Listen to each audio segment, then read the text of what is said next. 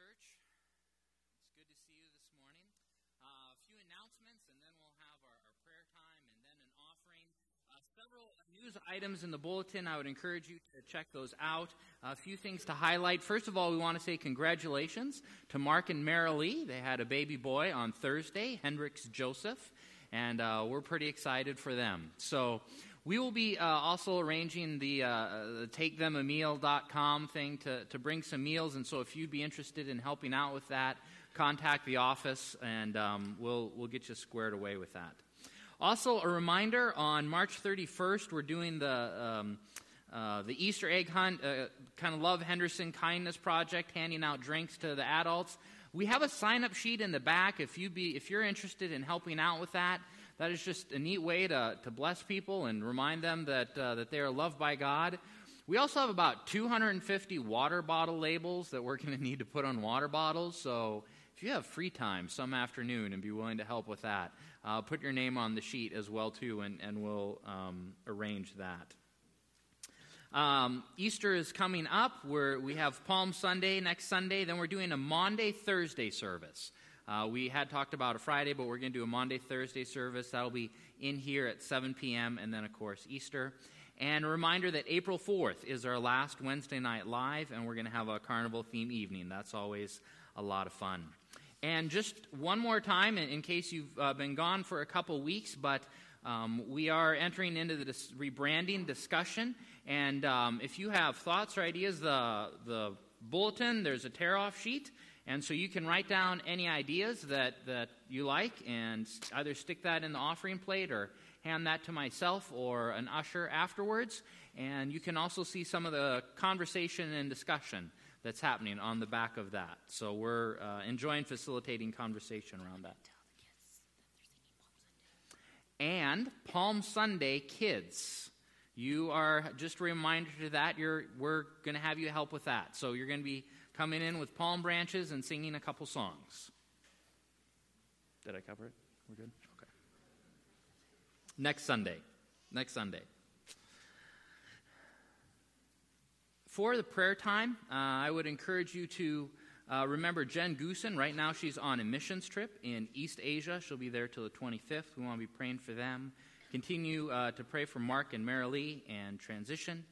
And I think we put in the bulletin too, Jody Hubert's son-in-law was in an accident. It was a farm accident. He's okay. I texted Jody. Apparently he was behind a manure spreader and someone flipped the wrong switch and so he got sprayed or something. So he's sore and bruised, but okay. So that's the follow-up on that. And we want to pray for Tiffany Dick as well too, who'll be traveling to Mayo at the end of the month, and just as she continues on with cancer or with treatments. So let's have a word of prayer.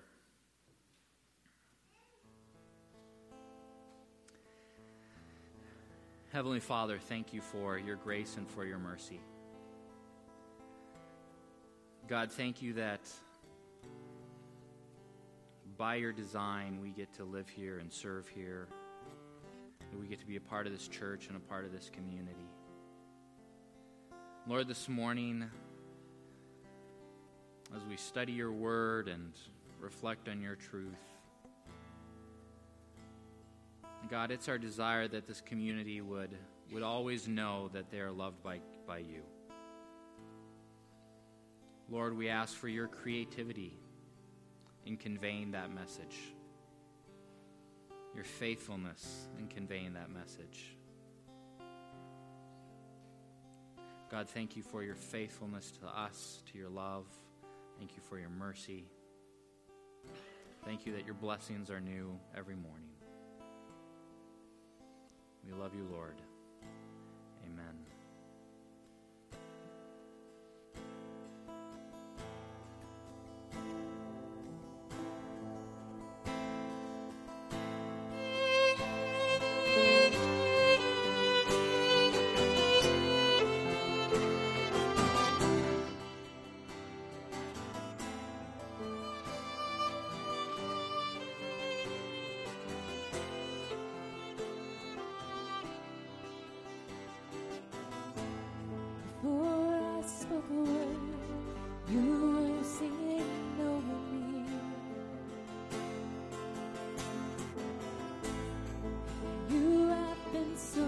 so good to me. Before I took a breath, you breathed your life in me. You have been so, so kind to me. And oh, the overwhelming, never-ending, reckless love of God. Oh, it chases me, now finds to love, now leaves the night and night. I couldn't earn it, I don't deserve it, still you give yourself away. Oh, the overwhelming, never-ending, reckless love of God. Hey,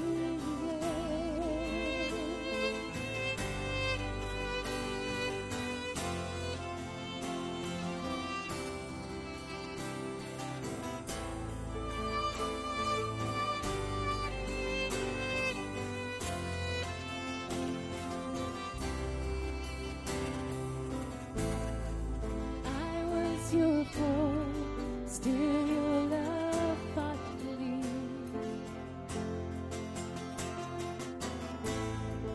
You have been so, so good to me.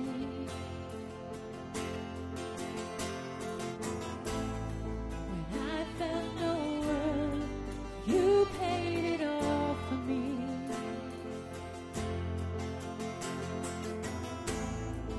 You have been so, so good to me. Oh, the overwhelming, never-ending, reckless love of God. And oh, it chases me, now fights till night, now leaves the night and night. I couldn't earn it, I don't deserve it, still you give yourself away. Oh, the overwhelming, never-ending, reckless love of God.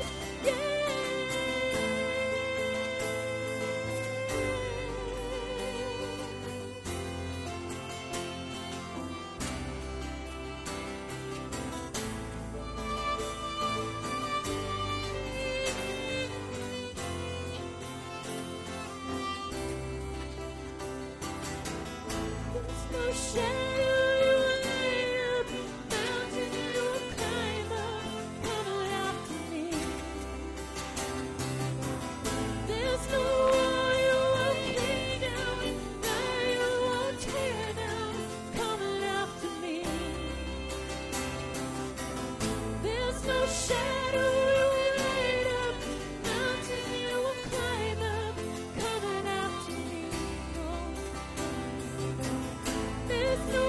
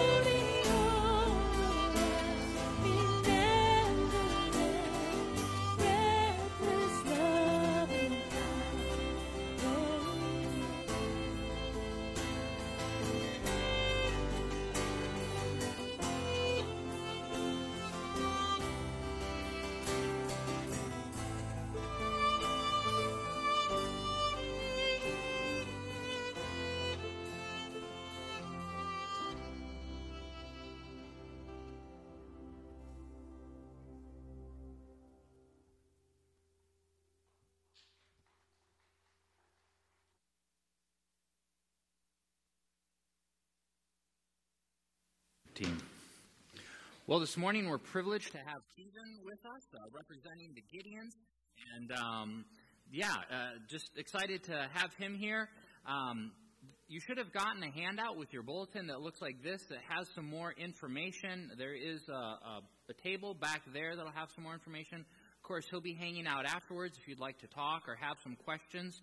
Also, there is an envelope in the handout. If you're interested in supporting them financially, you can put your donation in there and then hand it directly to him. Just any checks, just write directly to Gideons International. But we're privileged to have you here. Thanks, Keevan. Thank you. Ask Jack why he was in prison, and he'll tell you it was because he made an unofficial withdrawal of funds from a federally insured financial institution with a .38 revolver. Jack was one of those guys that always swam upstream, and just because he was in prison, that didn't change who Jack was. And so Jack found himself under lockdown more times than he'd care to admit. And when the announcement was made that the Gideons were coming into that prison, and any prisoner, even those under lockdown, would be allowed to attend, Jack saw a window of opportunity. In his words, he was getting kind of squirrely, staring at those same four walls every day. Once he got into that Bible study, a Gideon by the name of Jimmy Klein came up to Jack and said, "Jack, do you know that God loves you?" Jack laughed and scoffed. "God doesn't love me. Nobody loves me. My mama doesn't even love me." "Well, it's not true, Jack. In fact, he talks about you in his word." "Where?" "Turn to the book of John." "My name is Jack. My name is not John. I don't care if your name's Jack or John. In the 3rd chapter of the 16th verse, you're referred to as a whosoever. For God so loved the world that he sent his one and only Son, that whosoever believeth in him should not perish but have everlasting life." And that piqued Jack's interest that day. He took that Bible back to his cell, and every spare moment Jack had, he read that book until he came to a saving knowledge of Jesus Christ. Him and the other 6 guys that attended that Bible study from beginning to end are out of prison today. Those other 6 guys went on to Bible school and are pastors today, serving God full time. And Jack, well, he's a member of the Gideons International. The Gideons is a Christian business and professional men's association, and we go back to 1899. Today there are over 300,000 Gideons and auxiliary members functioning around the world in 201 countries, all united with one purpose. And that purpose is to win men and women, boys and girls, to a saving knowledge of Jesus Christ.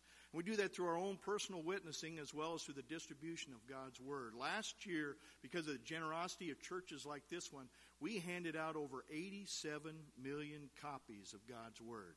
That's getting close to 3 copies every second of every minute. And yet with a world population around 7.5 billion, you can see that the work is far from over. This Bible cost the Gideons $5. $5 will publish and place this Bible anywhere in the world. In a hotel in this country, it has a life expectancy of 6 years and a potential readership of 2,300 readers for $5. These testaments cost us about $1.25. $125 will buy either a box of 100 testaments or a box of 25 Bibles. And I challenge this church, how many boxes of Bibles will you provide today through the ministry of the Gideons International to a lost and dying world? Ed Davison was in a board meeting, and the secretary was weeping as she shared with the board that the money that had been collected to buy flowers for the funeral of their fallen co-worker was still in an envelope in her desk drawer, and the funeral was days ago. And not only was she confessing her oversight, but she was asking, what should I do with this money? Well, Ed stood up, and he said, "I'm a member of the Gideons, and we have this really neat card program.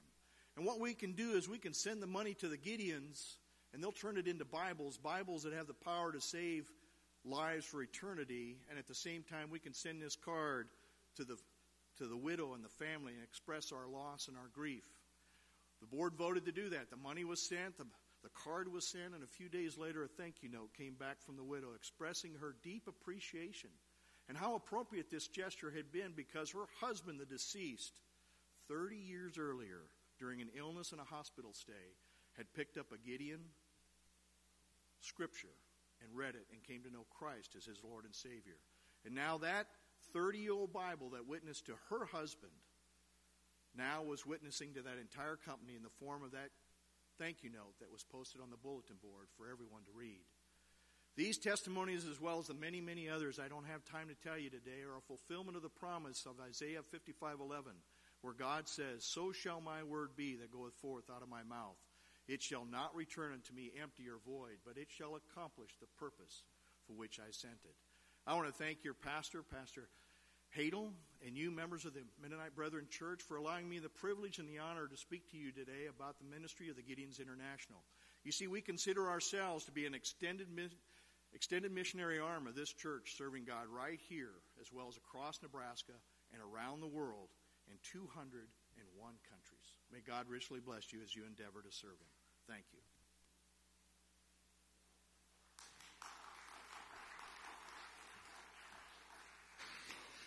Thank you. Like I said, he'll be around afterwards for any questions, and so I'd encourage you to chat with him. Today we are concluding the last part in the sermon series entitled I Love My Church. And as part of this, I wanted to create a space where you guys could hear from one another on why you love this church. And so if I talk to you about sharing this morning, if you would go ahead and come forward. And we've just been, no one's moving, like I know I talked to some of you. There we are. Just to create a space where we can hear from one another, I asked them to answer 3 questions. One is simply, how long have you been a part of this church? And we've gotten the spectrum on that one. What is something that you love or appreciate about this church? And if you had a hope for the dream, or a hope or a dream for the future of this church, what would that be? And so, this, like I said, this is the last part of this series, and so excited to hear from this. So, Verge, you're mostly closest, so we're going to start with you. They always, hug the piano. I thought it was always ladies first. Yeah. Well, is this on? Yes. I guess it is. I'm probably kind of like Leroy Dick was last Sunday. I've been in this church for 82 years and 9 months. And so all my life except for about a few years when I was in college and in service. But I have always loved this church from little on up. I grew up in the Sunday school, and many teachers have taught me God's Word. And there for a number of years I was a teacher and part of the deacon board. So I've been involved. And we spent a couple of months in Phoenix this winter. But every morning we pray for this church, and always have and will. It was I was 14 years old when I accepted Jesus Christ as my Savior right there on that bench. There was an evangelist by the name of J.J. Taves who came, and we had evangelistic services for a full week. And just shortly before that, in fact, about a week before that, we buried my dad. And so it was extra special for me to kneel at that bench. So I've been here all my life. And what I really want to see is that we reach out to our people in Henderson. I know there's people here that don't know the Lord, that don't go to church. And if it helps to change the name, I'm ready for that. I'm Nicole Mira, and our family has been here for 4.5 years. And I would say we originally came just out of convenience because we lived across the street. But I would say that we've stayed because of the people and the heart of the people here. I know a lot of you that I've gotten to know, and I think really capture the heart of what of the Bible, of what God is saying through His Word. So that's the reason we've stayed. And my vision, I had to bring this paper up because it's better read and it's short, so it won't take too long, sorry. This is written by a missionary. Her name was Karen Watson, and she was killed in Iraq. And so she left behind a letter that said, "Open in case of death." It said, "Dear Pastor Phil and Pastor Roger, You should only be opening this in the event of death. When God calls, there are no regrets. I tried to share my heart with you as much as possible. My heart for the nations. I wasn't called to a place. I was called for him. My objective, or to obey was my objective. To suffer was expected. His glory, my reward. The missionary heart. And this is the part that I guess would be my vision for each person in this room and for the youth moving forward, is the missionary heart cares more than some think is wise, risks more than some think is safe, dreams more than some think is practical, and expects more than some think is possible. I was not called to comfort or success, but to obedience. There is no joy outside of knowing Jesus and serving him. I love you too and my church family.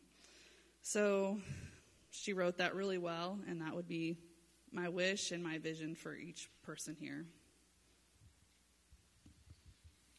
The advantage to being last is I can just say what they said. And then that's it. But I've been here all my life, too, like Verge. Not quite as many years, but it's getting to be 58. So,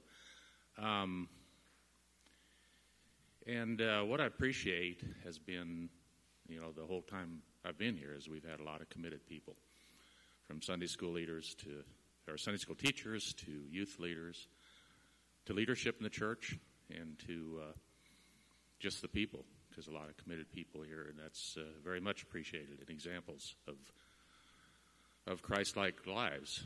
And that, I guess, goes into what dreams of this church, and we can't really dream of a better pastor, I don't feel. Can't dream of a better worship team. Now we have a violin player, so what more do we need? But just that more people in the community, the area, come to the Lord and meet the Lord like we do here. Thank you.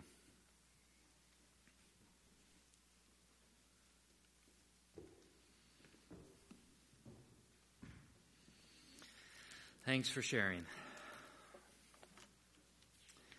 Today we're in Matthew 5, but we're actually going to start with a little video, and as kind of the intro on this. The setting of the video takes place in Vancouver, so you will have to do a little bit of kind of mental translation to maybe understand the application to rural Nebraska. But listen for the concepts and listen for the ideas in this video, because I do believe that they are universal and apply to us as well too. So we'll watch that.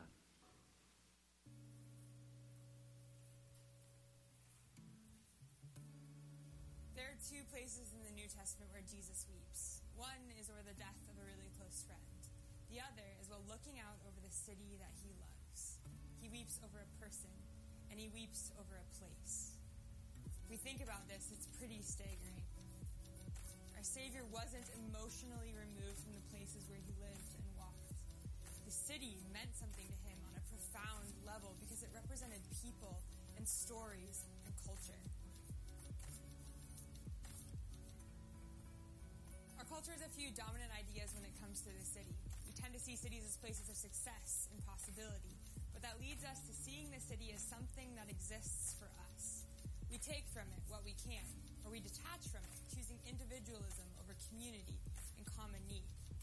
But for followers of Christ, God invites us to engage with our cities in an uncommon way. He asks us to love our neighbors, to serve our city. He tells us to seek the welfare of the city where I've called you and pray to the Lord on its behalf. No matter our context or setting, we exist to know and to worship Jesus, to seek him, and to gaze upon his beauty. And when we look to him, we do not encounter a God who's detached from the needs and the messiness of the world around us. In fact, we find a God who steps into the mess so that we could know him and know his love. We encounter a God who is renewing all things and making all things new. And in this God, the same God who weeps over cities, we encounter a God who invites us to exist not for the sake of ourselves, but for the sake of others, to love our neighbors, to pray for and seek out the lost and the lonely, to live a generosity care for the poor and the orphan and the oppressed, to care for the marginalized and seek out those without shelter.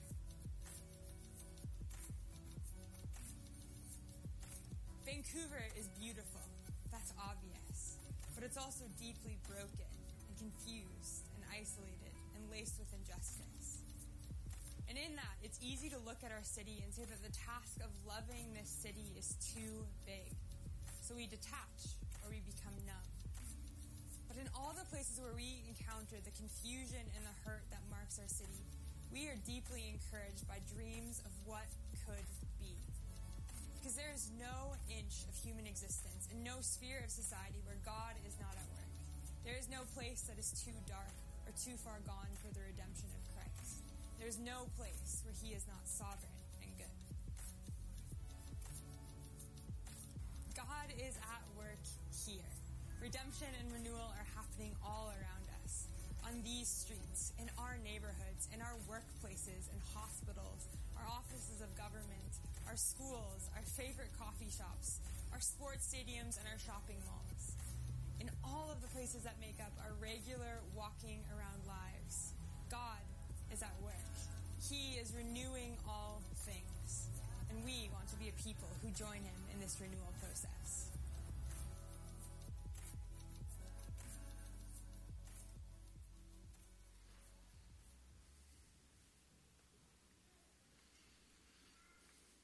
Two places in Scripture where Jesus is weep: over the death of a good friend and over a place that he loves.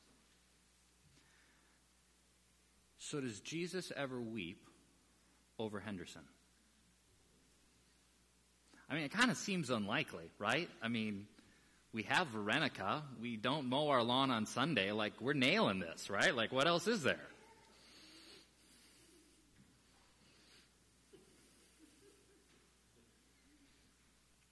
Is there ever pain in Henderson? Death? Is there ever rebellion against God?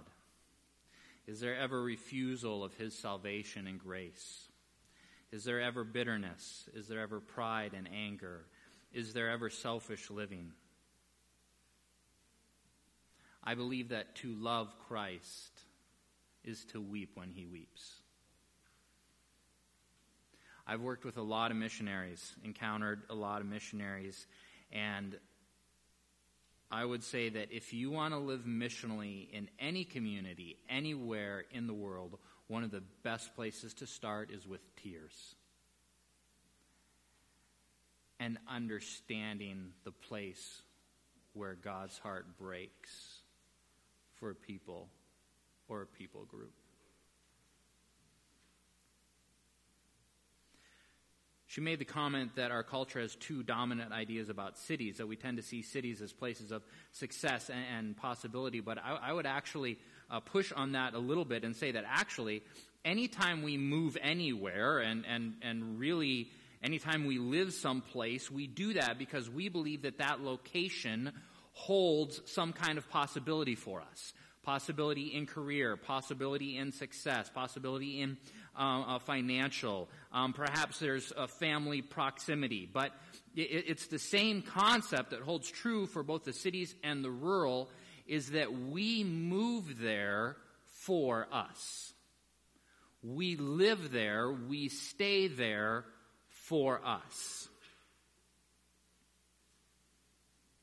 And wherever we live or move to, we are there because it's something that can benefit us. And so then tied in with that is actually the subtle idea that we expect to take from it something that we find valuable. And that's a powerful thought. Don't miss that. We live where we live because we assume that it will benefit us. Career, finances, closer to family, whatever it is, we expect to receive from it. We are expecting to take from it. The video continues with this narrative. But as followers of Christ, God calls us to engage in our cities, or wherever we live, in an uncommon way. In this God, the God who weeps over cities, we encounter a God who invites us to exist not for ourselves, but for the sake of others, to love our neighbors, to pray for and seek out the lost and the lonely, to live with generosity and hospitality, to care for the poor and the orphan and the oppressed, the marginalized, to seek out those without shelter.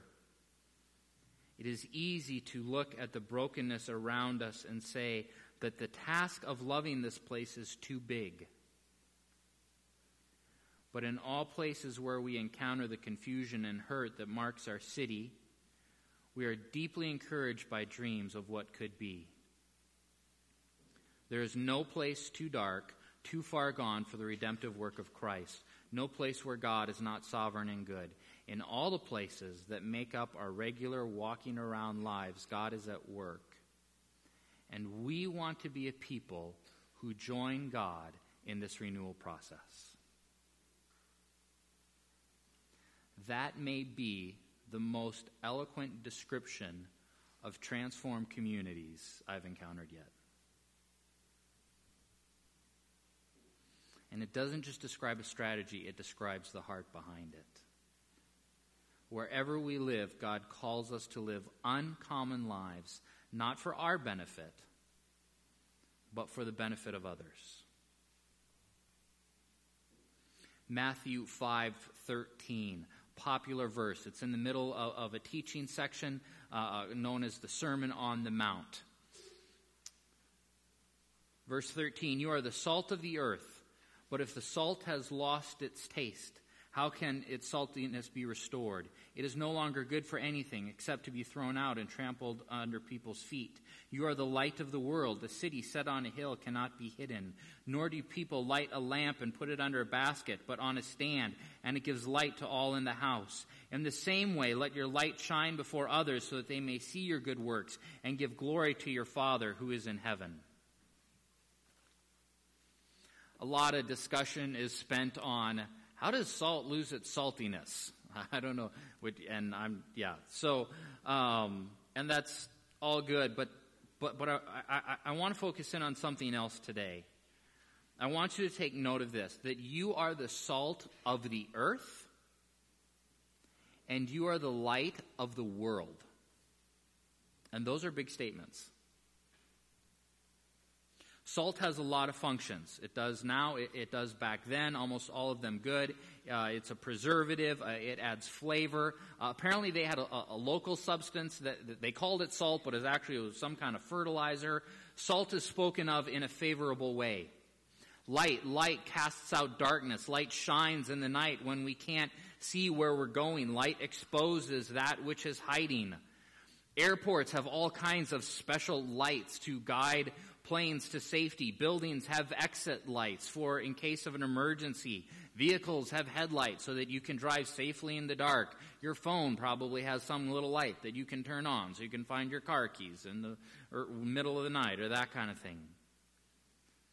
As salt and light, we are to be a good thing throughout the earth. Our behavior in the world matters. People watch us. They make assumptions about Christ and Christianity based on how we behave, how we talk. How we live is to affect others in a positive way, like salt. How we live is to be seen by others in a positive way, like light. The expectation is that those around us are blessed by us. But here's the thing, and this is very important. Us living in salt and light in the world, us living in a way that is a blessing to others and a blessing to the community, it cannot be an act of guilt. It must be an act of gratitude. The message today is not like God is great, but you're pathetic, so try harder. That's not the message. The message is, I have been given so much. And from that generosity that I have received, it is my joy to pass on generosity to others.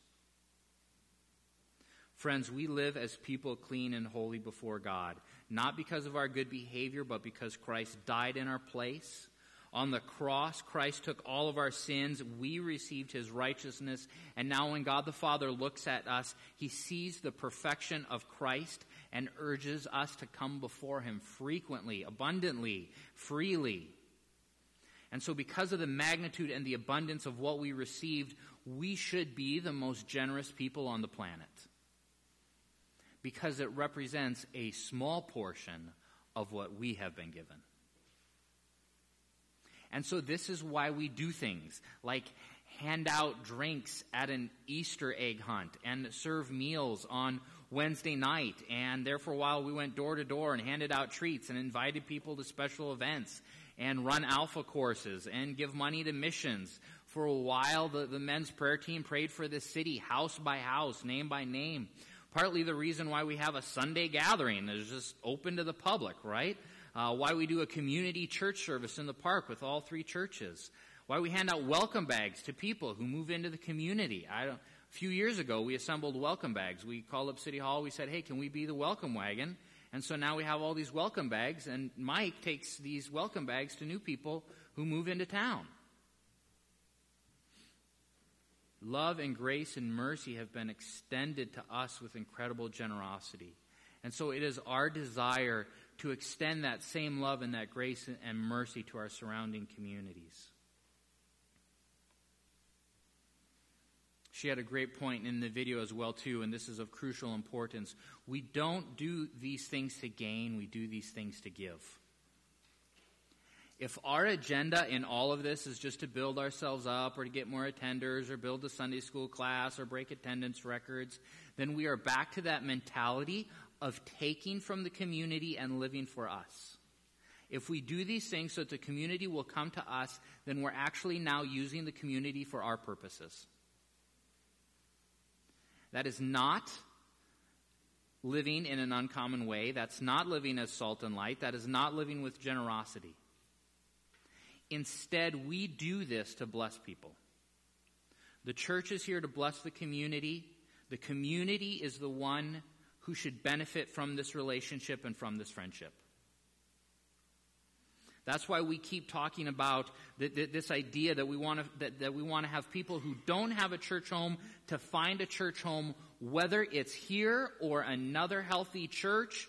We don't care, because it isn't about personal gain. This is what's best for people. And the best thing for people is to experience the love, the grace, the forgiveness of Christ, and to become more Christ-like in the nurturing environment of a church community. If we do a dozen outreach events, if we spend thousands of dollars, if we work ourselves to the point of exhaustion, and a few dozen people realize their need for Christ, they realize their need for church, some are saved, some are recommitted, and they all end up attending other churches, are you prepared to call that success?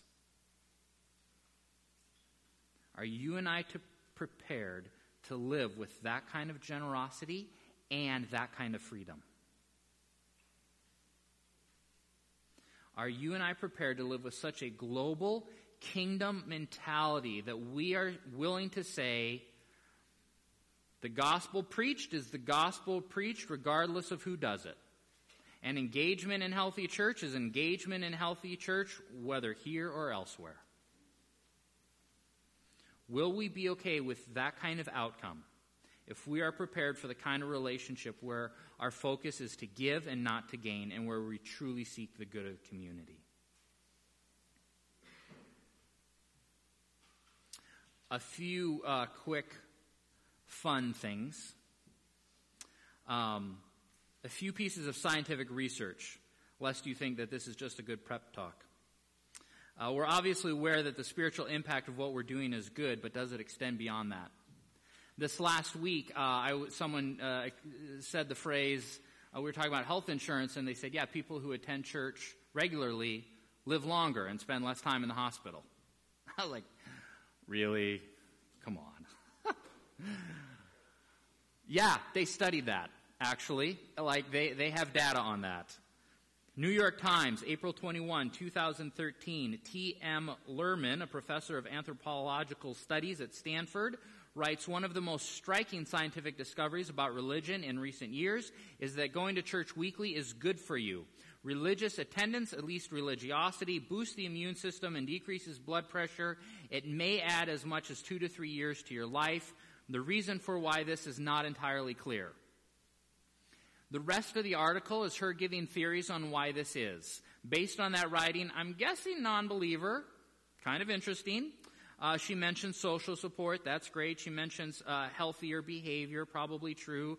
The one that I found most comical was, since God is immaterial, we have to use our imagination to picture God, and so this exercising of our imagination is really healthy, and that somehow we're like harnessing and tapping into this placebo effect that maybe other non-Christians could learn and benefit from. Lady, you kind of missed it on that one, but... Journal of American Medical Association is a peer-reviewed medical journal published 48 times a year by the American Medical Association. It's just known as JAMA, J-A-M-A. June 2016, a study by this name, Association of Religious Service Attendance with Mortality Among Women. Results summary: among the 74,534 women participants, there were 13,000 and some deaths, including 2,700 owing to cardiovascular, and then some more owing to cancer. After multivariable adjustments for major lifestyle factors, risk factors, and attendance at religious service, the study went from 1992 to 2012. Attendance at a religious service more than once a week was associated with 33% lower all-cause mortality. And then there's some other stuff, and then they have like statistics as like their own group of symbols that I don't know what that means. Hazard ratio for cardiovascular mortality was 0.73. For cancer mortality was 0.79. Results were robust in sensitivity analysis. Conclusion and relevance. Frequent attendance at religious service was associated with a significantly lower risk of all-cause cardiovascular and cancer mortality among women. Religion and spirituality may be an underappreciated resource that physicians could explore with their patients as appropriate. Regular church attendance is good for your health. So good job. It's also good for your country. I think I mentioned this one before. I looked into it a little bit more. Robert Woodbury, director of the Project on Religion and Economic Change, a senior research professor at Baylor University. Most of his research uses comparative and historical and statistical methods to analyze the long-term social impact of missions and religious change on societies around the world. In his ongoing work on the history of Protestant missions, sociologist Robert Woodbury has done an amazing amount of statistical analysis using a vast volume of historical data entered by an army of student workers to demonstrate the benefits of Protestant missions. In fact, in an article in American Political Science Review from May 2012, Woodbury demonstrates historically and statistically that conversionary Protestants heavily influenced the rise and spread of stable democracy around the world. It argues that these conversionary Protestants were a crucial catalyst initiating the development and spread of religious liberty, mass education, mass printing, newspapers, voluntary organizations, and colonial reforms, thereby creating the conditions that made a stable democracy more likely. And they go through and explain how missionaries would come in, and you want to give people the scriptures, but they're illiterate. So you teach them to read, and you bring in printing presses. And now you've upped the education level amongst men and women. And there are about 4 or 5 different categories where there were kind of spin-offs of the missionary efforts, and then all of those actually feed in to the generation and sustenance of democracy in that country. Summary: if you want democracy in a country, send in the missionaries. Because the data shows that works. It's kind of nice when the science confirms that the Bible is good for people. Does God ever weep over Henderson, over rural Nebraska? I believe that he does. Maybe not all of Henderson, but I think we all know enough stories of brokenness and of pain or rejection of the gospel to conclude that at times and in places God is grieved. But God steps into the broken, and he steps into the messy to comfort and to change and offer salvation, and we follow suit. And we are to be like the salt of the earth and the light of the world, and our presence is to serve and bless and give and edify and make better. And we give out of gratitude, not guilt. We give out of gratitude and thankfulness and generosity. And we do not do this for personal gain. We do this to give, to help people find Christ, to reconnect with Christ, to find a good church home, because we believe that these are some of the most important things in life. Communities should know that they are loved by God. Communities should be better places because the church is there, living generously in their midst. Because we have received so much, we give so much. And while, yes, there is scientific data to show the benefits of church attendance and missionaries, ultimately we look for tangible ways to show the love of Christ out of gratitude and not guilt, and so be the salt and light of the world. Amen. Let's pray. Heavenly Father, we are thankful. And Lord, we just want to reaffirm that we are thankful, so very thankful. You have given us so much. And Lord, it is our privilege and it is a gift to us that we in turn can be generous to others around us because you were first generous to us. Lord, may every corner of Henderson, actually, let me rephrase that. Lord, may we be faithful in letting every corner of Henderson know that they are loved by you. Lord, I pray that no person, no home, no subsection of community would ever not know that or ever be in doubt of that. And Lord, we're going to need some creativity and some ingenuity and some faithfulness to see to it that happens and that everyone gets that message. But Lord, we say, here I am, use me.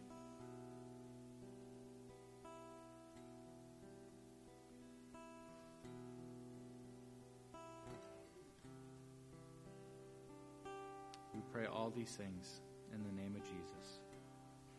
Amen. Please stand with us as we respond.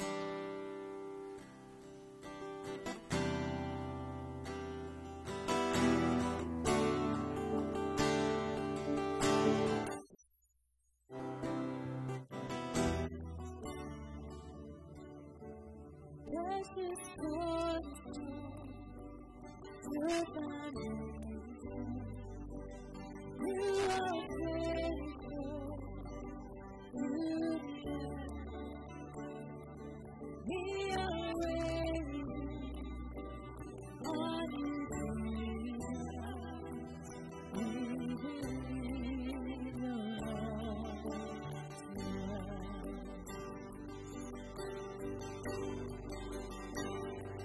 Let the glory of your name be the passion of the church.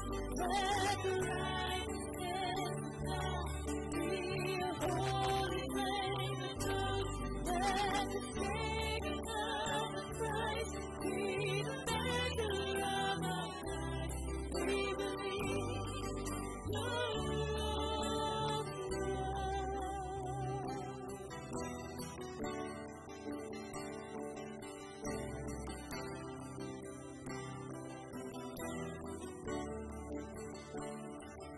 Holy Son of God, sent from heaven, love and mercy at the cross. You are everything. You're the promise. Jesus, you are all to us. Let the glory of your name be the passion of the church. Let the